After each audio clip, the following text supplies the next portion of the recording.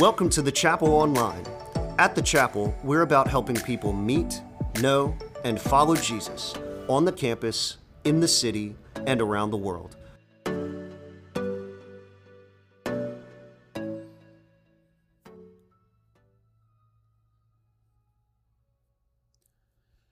Well, I also want to say welcome to the chapel. So glad that you guys have joined us. If we've not met, my name is Steve Elworth. I'm the site pastor here at Chapel Siegen. I'd love to meet you out in the lobby after the service. I'm sporting my Chapel Women's t-shirt because Chapel Women summer starts tomorrow night. So if you're a lady in the room and haven't signed up, would love for you to come and join us. We've already got more than 200 ladies signed up, and it is going to be an awesome summer. So it's not too late. Sign up. You're going to hear more about that at the end of our time together today. I want to start with a question. Do you have any traditions in your family? Maybe trips that you take each year, family reunions, or traditions around holidays.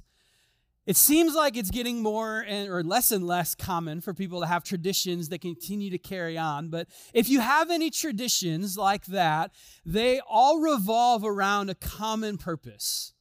They're to ground you in something greater than yourself. If you have a family reunion every year, yeah, it's a great opportunity to get to know your family, maybe that you don't see a lot, and have a lot of fun and introduce your kids. But really, it's to ground you in the reality that you're a part of a family and all of the things that come along with that, good and bad. If you get around the table at Thanksgiving and you go around and you say what you're thankful for, it's to ground you in the reality that you may not have everything that you want, but God has given you the things that you need. If you have had a tradition around Christmas, it's probably because you are trying to help each other be grounded in the reality that Jesus, God's Son, had come for our redemption. It's a way for us to celebrate the ultimate gift that God has sent His Son. And all of these traditions and whatever you do is to ground you in something greater than yourself. I'll never forget one of my favorite traditions as a family growing up is during Christmas, usually on Christmas Eve, we would go over to my grandmother's house. It was the one time of year that we actually got to eat at the really nice table with the really nice china, and she would always pull out this candle that was kind of like this Ferris wheel that when the fire was there, it would make the thing spin. I loved that thing.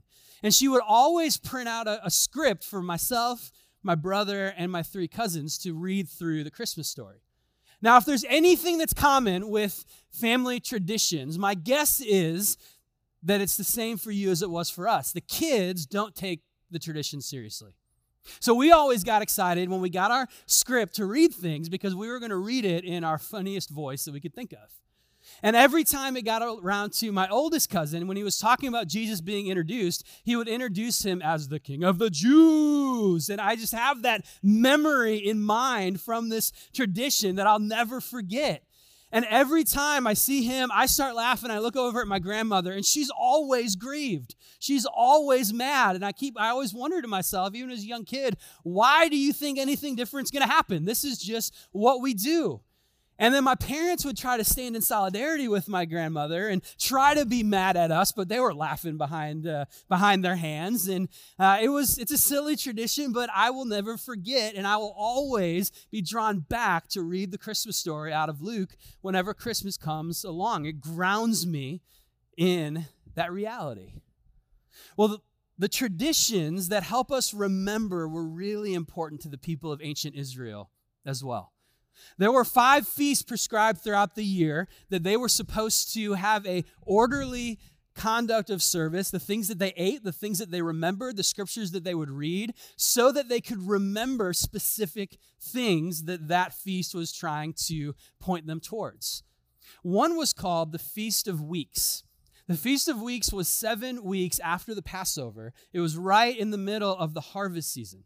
And it was to remind them that everything that God had provided through the harvest, all of the food that He had given, was not because of their great farming. It wasn't because of the works of their hands. It was to remind them that God is their provider.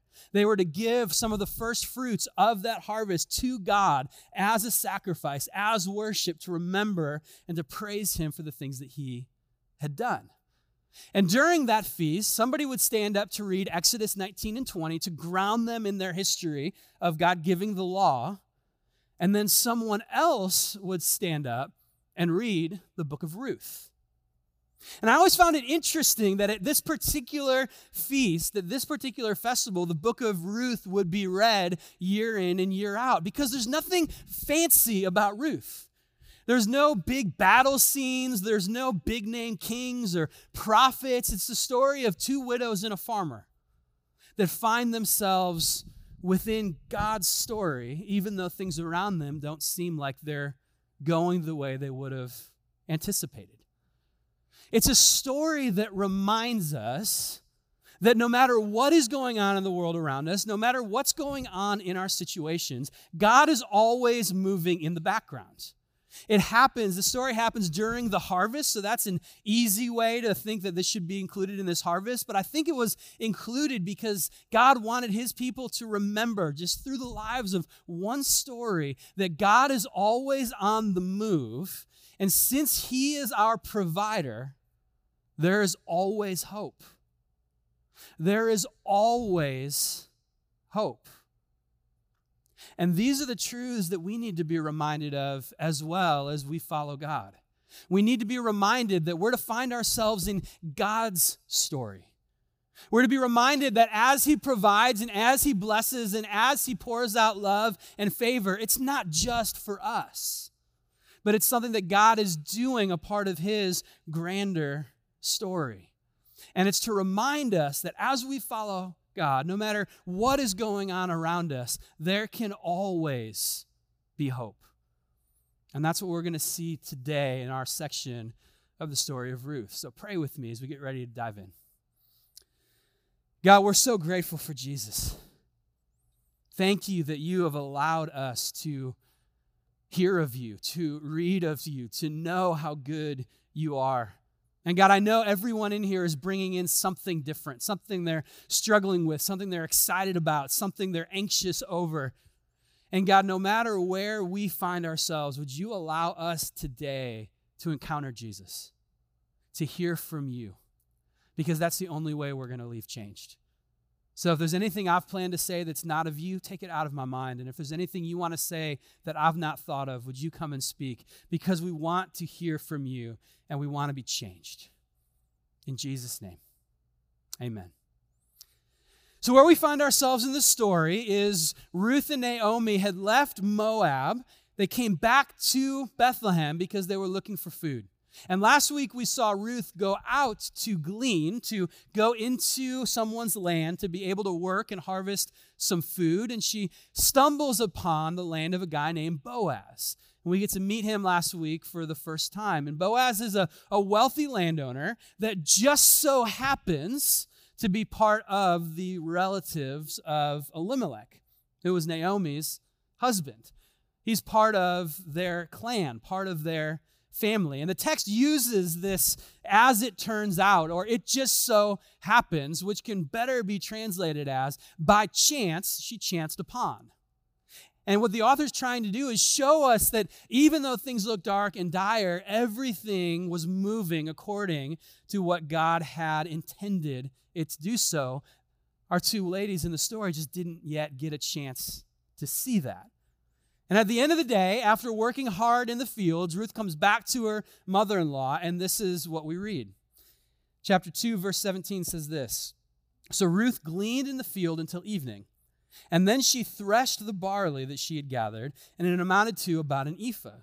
She carried it back to town and to her mother-in-law when she saw how much she had gathered. Ruth also brought out and gave her what she had left over after she had eaten enough. Now, we talked about last week, we don't actually know how long Ruth was working. I think that when she got there, the overseer of the land actually told her, you need to wait for the master, for Boaz to come, so that he can give you permission to glean here. And Boaz comes and gives her permission graciously, but we don't know how long she worked. We don't know how much she was able to do that day. I don't think it was a full day. But what we do see is that Ruth was kind of a beast, because in the amount of time that she was able to work, she got an ephah. And most scholars think that an ephah is between about 30 and 50 pounds. This is a 50-pound bag of flour. Can you imagine young Ruth carrying this sack back from the land all the way back to her home? Now, I was at Costco this last week, and I called Kevin, and I said, Kevin, I'm gonna have a bag of flour. Do you want me to get one? And it's 50 pounds. And he's like, do they have a 30-pound one? It's like, sorry, man, if you're going with it, it's got to be 50 pounds. So he might have had somebody else bring it up for him. I'm not sure. But what this begins to show us is that when God provides, he provides in abundance. When God provides, he provides in abundance. It reminds me of the story of Jesus feeding the 5,000, that after everybody had their fill, there was 12 basketfuls left over.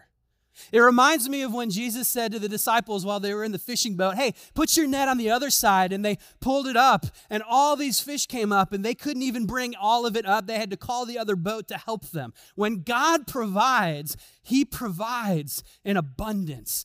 God owns everything, and he is always moving to provide the things that he knows his people needs. And when we see a 50-pound sack, what I want this to remind you of is that God didn't just give them what they needed that day. But on the first day, not even a full day of gleaning, she had more than enough. And I don't know how far the land was from her house, but that's why I can say Ruth is a beast, because I'm starting to get a little tired. So I'm just going to place it right here so that you can remember. Now, I already used it at 9 a.m., so if anybody wants a 50-pound bag of flour, feel free to take it. I'm gluten-free, so I can't use it. So it's up here if you want to take it. It's served its purpose. When God provides, he provides in abundance. And what we see is Ruth's report reveals God's provision.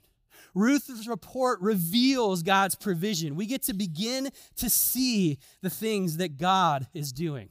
At the end of chapter 1, we saw Naomi feeling completely empty, completely hopeless. She actually starts accusing God, and she says, I went away full, God brought me back empty.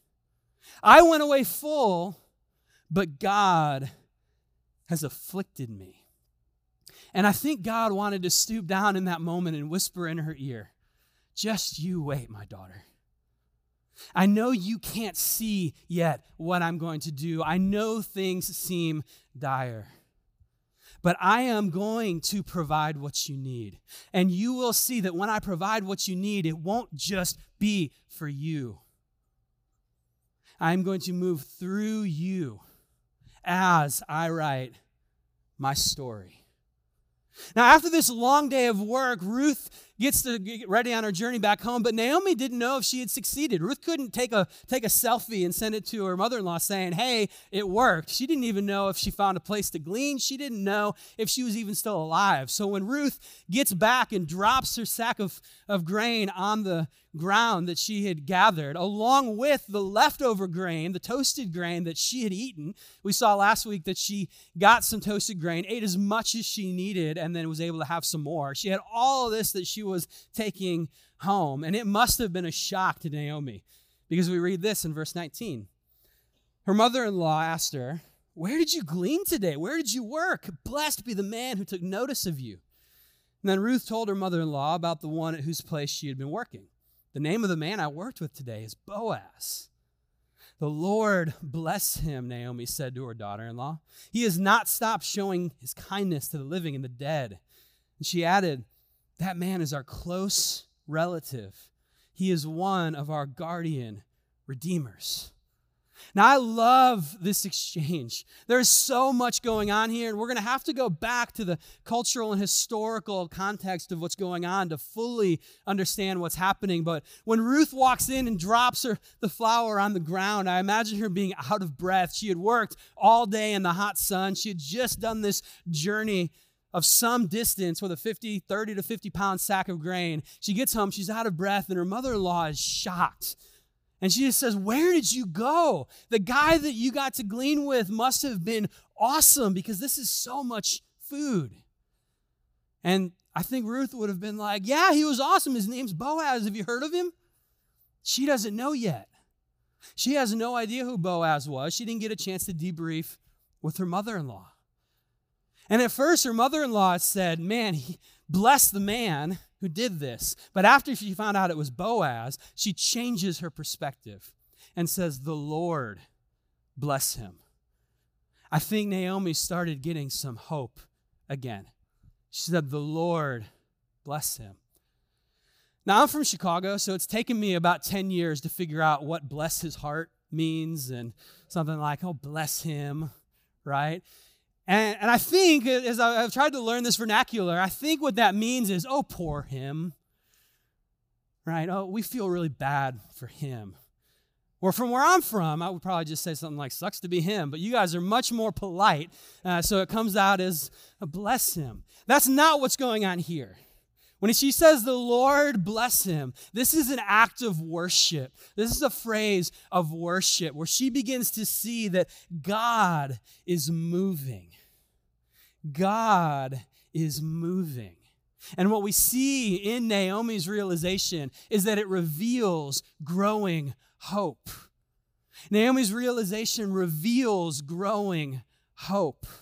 She starts getting excited when she sees not only that there's this possibility that we're going to have food and we're going to be able to eat, but I think it starts revealing to her, maybe I've missed something. When they left Moab, she was completely empty and she saw no way that they would be able to get through this. There was no one left in her immediate family that had a responsibility to help them. But when she hears about Boaz, she starts getting hope and starts thinking maybe there's something that God can do. Originally, they went back to Bethlehem for food, not for family. But God was beginning to show his hand, and hope started to rise. Now, what's a guardian redeemer? Your translation might say kinsman redeemer. Well, we've been learning about a couple of concepts in the book of Ruth that show God's heart and his compassion for the poor, for the foreigner, for the oppressed, for those who have gone without. We learned about gleaning last week, where landowners were commanded to allow the poor and the foreigner to go and glean, to work for food that could provide for themselves. And here we see another principle, the kinsman redeemer. And I love that we get to see God's heart for his people. I love that we get to see in the Old Testament God's love and heart for the poor and the foreigner and the oppressed and the fatherless. Often when we think about the Old Testament, we think about an angry God. And we think about the New Testament, we think about a loving God. But we serve the same God.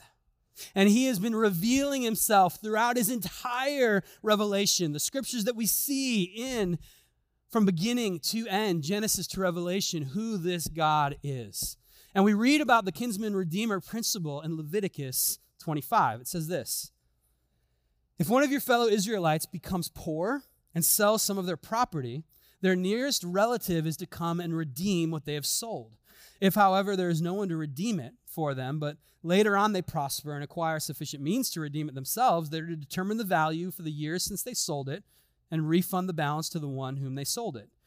They can then go back to own their property. But if they don't acquire the means to repay, what was sold will remain in the possession of the buyer until the year of Jubilee.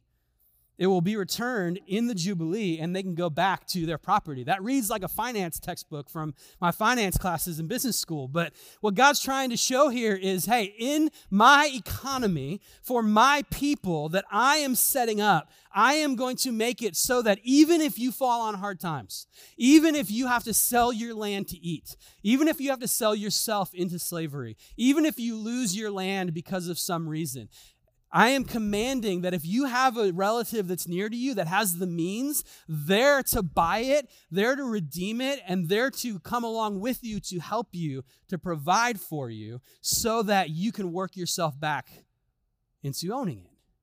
But he goes further than that. Every 50 years, he set up the year of Jubilee. And in the year of Jubilee, all debts would be canceled. And everybody would have their property, their land, their assets returned to them that they had to get rid of. So even if you didn't have a kinsman redeemer, everything would come back. This is such an incredible heart of our Father. In his economy, he actually made it so that generational poverty was impossible. He actually made it so that even if you fall on the hardest times, everything is going to come back to you.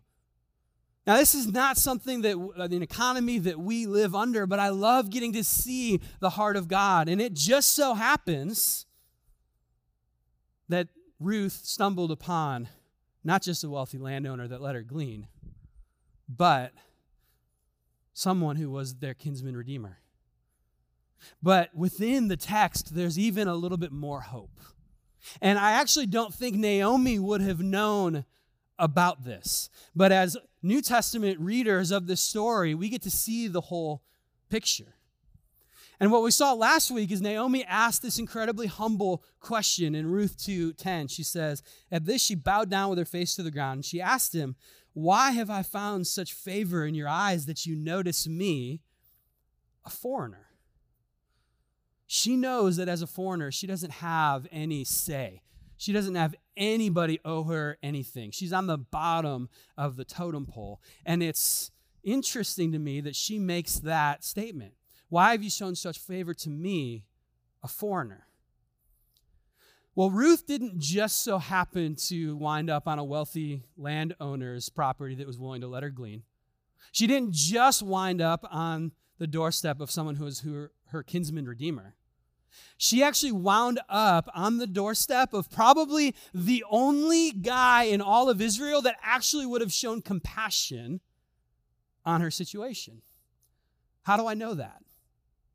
Well, if you're reading the Bible from beginning to end and you get to the story of Ruth, you would have already met Boaz's mom. Her name was Rahab. In Joshua chapter 2, going back to the left a little bit in your Bible, as the people of Israel were getting ready to go in and conquer the land so they can get the land of promise, they went and they sent 2 spies into the land of Jericho. That was going to be the first place that they would receive, and they went in to try to figure out, how do we take this land? And they met a woman named Rahab, who was described as a prostitute and a foreigner. But she had heard of God. She had heard what God did in freeing the people out of Egypt. So she helped them. She gave them shelter while the people were looking for her. And as the spies were leaving, Rahab said this, now then, please swear to me by the Lord that you will show kindness to my family, because I've shown kindness to you. Give me a sure sign that you will spare the lives of my father and mother and brothers and sisters and all who belong to them, and that you will save us from death. Our lives are for your lives, the men assured her. If you don't tell what we are doing, we will treat you kindly and faithfully when the Lord gives us the land. 4 chapters later, at the conclusion of the story, we read, but Joshua spared Rahab the prostitute with her family and all who belonged to her, because she hid the men that Joshua has sent out as spies in Jericho, and she lives among the Israelites to this day. Now, Rahab was the first foreigner that we read about that actually got to be integrated into the people of Israel. An incredible blessing for her and her family, but my guess is that integration process didn't go all that smoothly. It wasn't just like everybody would have opened their arms and welcomed them, because she was the first person coming in that didn't have Israelite blood. My guess is she was shunned. My guess is she struggled with that integration. And Rahab had a son, and he was a half-Israelite whose name was Boaz. And Boaz would have watched his mom suffer through this whole process.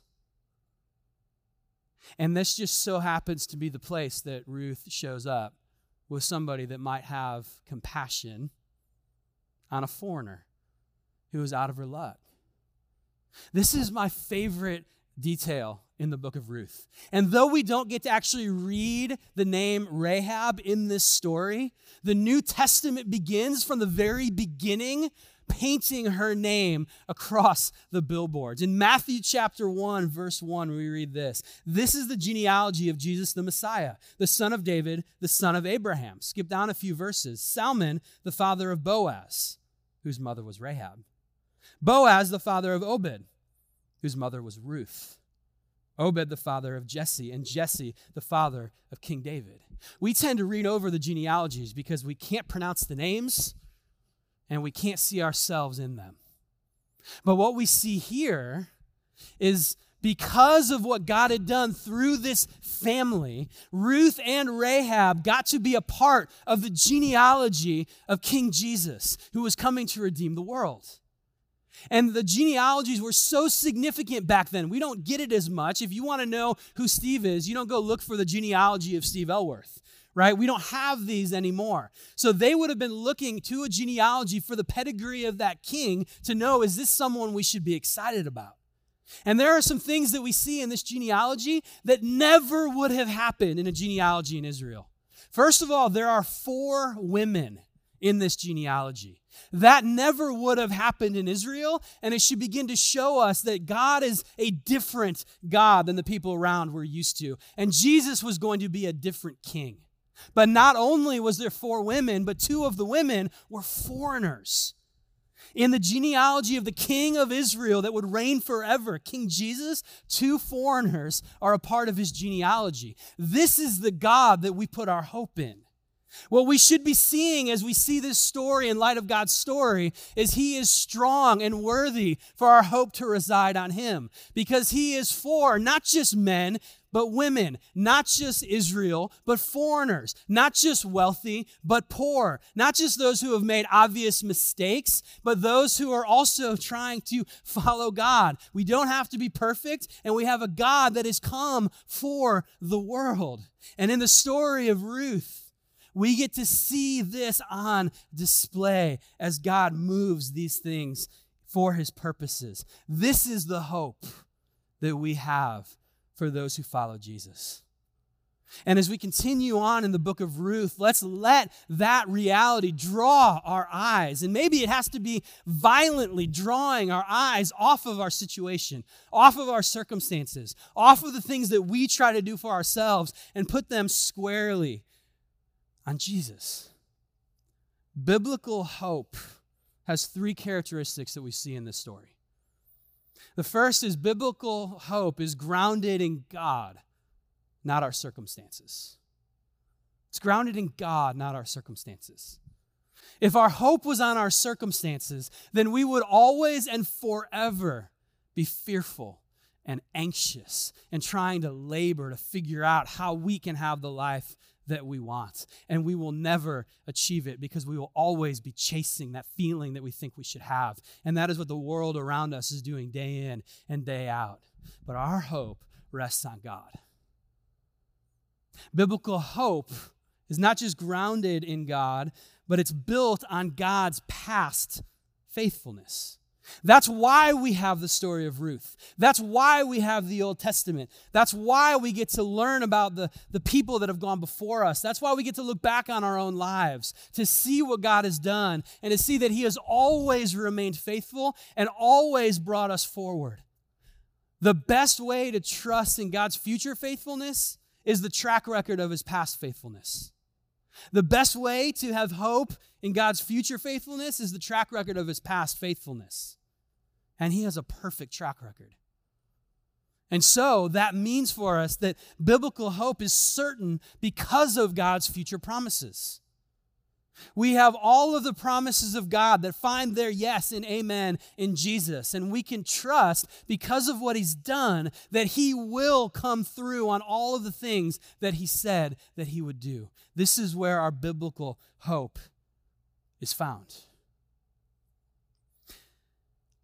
Now, as we look at Ruth, as we look at the character of Ruth, we never get to see her waver.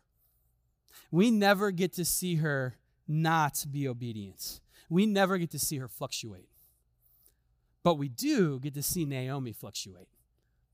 And I think that that is a beautiful grace that God gives us. Because if you're a human in the room, my guess is you do not have perfect hope. My guess is you have not perfectly set your hope always and forever on God. My guess is you have struggled with hopelessness. And so we get to see Naomi. We get to see Naomi's hope fluctuate. At the end of chapter 1, she had no hope and she thought she had nothing at all. And then here, she sees a bag of grain and she's like, I see a clear path now to the life that I want. My hope's back. And it would be easy for us reading this story to apply that to our lives and to say, well, maybe my hope should be based on my circumstances. When things feel bad, maybe I won't have hope. When things feel good, maybe I will. But I don't think that's what we're supposed to see when it comes to Naomi. Remember, as we come to narrative genre in the Bible, we're not supposed to just emulate things that we see in people. We're not looking at the characters as the ideal. But what we see in Naomi is someone who's relatable. Someone who is not having perfect hope all the time. And as a human that happens to struggle significantly placing my hope on God all the time, I am so grateful that God includes her fluctuating hope. Because what it shows me is I don't have to have perfect hope all the time. What it shows me is I don't have to have perfect faithfulness and trust all of the time. What it shows me is God's movement is not dependent on my faith. God's faithfulness is not dependent on my faithfulness. God is gracious to pour out blessing and favor even on people that don't deserve it, like me and like you. That we can trust that God is always God and his actions are not tied to our actions. He is always good, and that is where our hope is found. But we do get to see Ruth. We get to see her obedience. We get to see her faithfulness. And what we see is Ruth's response reveals consistent obedience. Ruth's response reveals consistent obedience. The rest of the chapter finishes like this. Then Ruth the Moabite said, he even said to me, stay with my workers until they've finished harvesting all my grain. And Naomi said to Ruth, her daughter-in-law, it'll be good for you, my daughter, to go with the women who work for him, because in someone else's field you might be harmed. So Ruth stayed close to the women of Boaz to glean until the barley and wheat harvests were finished. And she lived with her mother-in-law. Ruth's faithfulness and constant obedience has been a theme throughout this entire book. But what we don't get to see is the things about God which Ruth is excited. We don't get to see the things that she learned about while she was in Moab, living for 10 years with her husband and with Naomi and the rest of the family. And we don't get to see Ruth's inner dialogue. We don't get to see the questions that she had, the fears that she had, the insecurities that she had, the doubts that she had. And I'm assuming they're there. I'm assuming, like every other human, she doesn't have the perfect hope all the time. What we see is an exemplary woman with incredible faith. And here's what I don't think we should do with the character of Ruth. I don't think we should compare ourselves to her. I don't think the point of the character of Ruth is to say, man, I need to be like Ruth. I need to have perfect faith. I need to have perfect hope. I need to have perfect obedience, and then maybe something will go well with me. I don't think we're supposed to see and celebrate the faith of Ruth. I think we're supposed to see and celebrate the faithfulness of God. I don't think we're supposed to look at the story and think, man, Ruth is awesome. I think we're supposed to look at the story and say, man, God is awesome. I don't think we're supposed to look at the story and think, man, I wish I had the trust that Ruth had. I think we should say, the God of Ruth is trustworthy. We're supposed to leave the story of Ruth with our hope in God magnified, because the God of our hope is magnified. We're to leave the story of Ruth with our hope in God magnified, because the God of our hope is magnified. We're supposed to see him not just as a God that blesses me and provides for me so I can have the life that I want, but we're to see our story as a part of his story. We're supposed to see what he's doing in our lives in light of his grand narrative, not in light of just my comfort and my happiness. We're to see him as a cosmic God, an eternal God, a global God, a faithful God. So whatever you're going through, whether it's good or bad, whether it's easy or hard, whether it's comfortable or devastating, whether it's status quo or exciting, what this shows us is God is always with you. He is always moving. He is always faithful. And He will finish what He started. That is what the story of Ruth shows us. But as New Testament readers, we have something more. I said at the beginning that Ruth was read at the Feast of Weeks. Well, the Feast of Weeks happens to have another name. It's also called the Feast of Pentecost.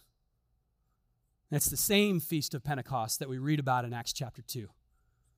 When the disciples were sitting there waiting for God to do something. Jesus had died. He had gone back to heaven. They had been there for 40 days praying. They're probably anxious. They're probably wondering when Rome was going to come ransack their headquarters and take everybody to jail. And it's on Pentecost when God pours out His Spirit on them. It's at the Feast of Pentecost that Peter stands up and he proclaims a message to everyone who's there. And there's a long list of all of these different tribes, tongues, people, and nation. And God empowers him to speak a message that they all hear in a different language. And he ends that message like this: repent and be baptized, every one of you, in the name of Jesus Christ for the forgiveness of your sins, and you will receive the gift of the Holy Spirit.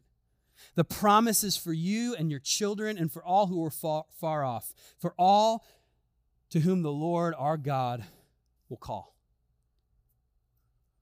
The Israelites got to celebrate the Feast of Pentecost every year to be reminded to celebrate God for His provision. We get to look back on the Feast of Pentecost, praising and thanking God for His ultimate provision. That He sent His Son to this planet to live the life that we were called to live but couldn't, to die the death that we deserved. And He rose from the dead that we would have life and a solid place to set our hope. Paul talked about that place of setting our hope in Ephesians chapter 1. He said in verse 13, he says, "And you also were included in Christ when you heard the message of truth, the gospel of your salvation. When you believed, you were marked with Him with a seal, the promised Holy Spirit, who is a deposit guaranteeing our inheritance until the redemption of those who are God's possession to the praise of His glory." All those years ago on the Feast of Pentecost, God poured out His Spirit that was to be a seal marking and guaranteeing a place for our hope.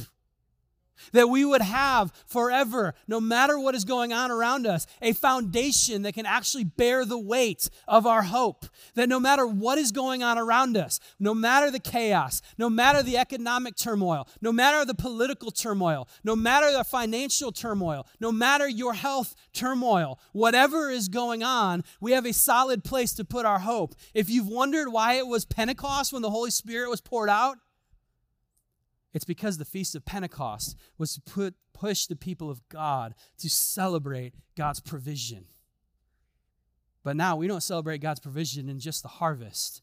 We celebrate His provision of Himself. And if you have not decided to put your faith and trust in Jesus, then the only place you can try to put your hope is in what you can accomplish and what you can figure out and trying to get to the other side of whatever it is that is a barrier to your joy. That's a terrifying place to be. But all those years ago on the Feast of Pentecost, God poured out His Spirit to join with everything that He has been doing and moving towards history in order to bring you to this day. And because of what Jesus has done, you can place your hope not just for tomorrow, but forever and eternity on the finished work of Jesus. You can place it on the past faithfulness of God so that you have a solid foundation for all of the future promises of God. So as we look at Ruth and as we continue on in the story, let it not lead us to think that we need to be perfect like Ruth. Let it lead us to fix our eyes on Jesus. Let it lead us to show and remind us that just like Ruth's story was a part of God's grand narrative, our story is a part of God's grand narrative. And Ruth didn't just chance upon her kinsman redeemer, but God had sovereignly moved her to be a part of the Redeemer of humanity that was to come through her line. That's what Ruth is supposed to show us. Pray with me as we continue in our service. Father, we're so grateful for Jesus.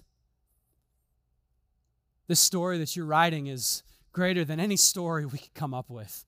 It's greater than any story that we'd even be able to follow if we didn't get a chance to look back on it and what you're doing. And we are so prone to looking down and being afraid and anxious about what's going on around us. But would you pry our eyes off of the ground and place them on what you're doing?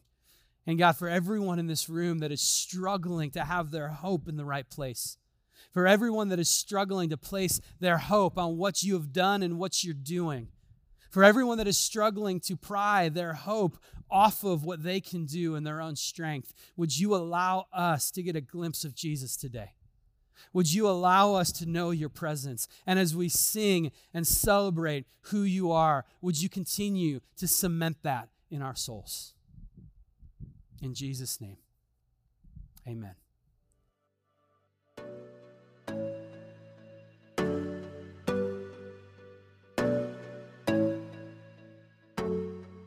Thanks for joining us.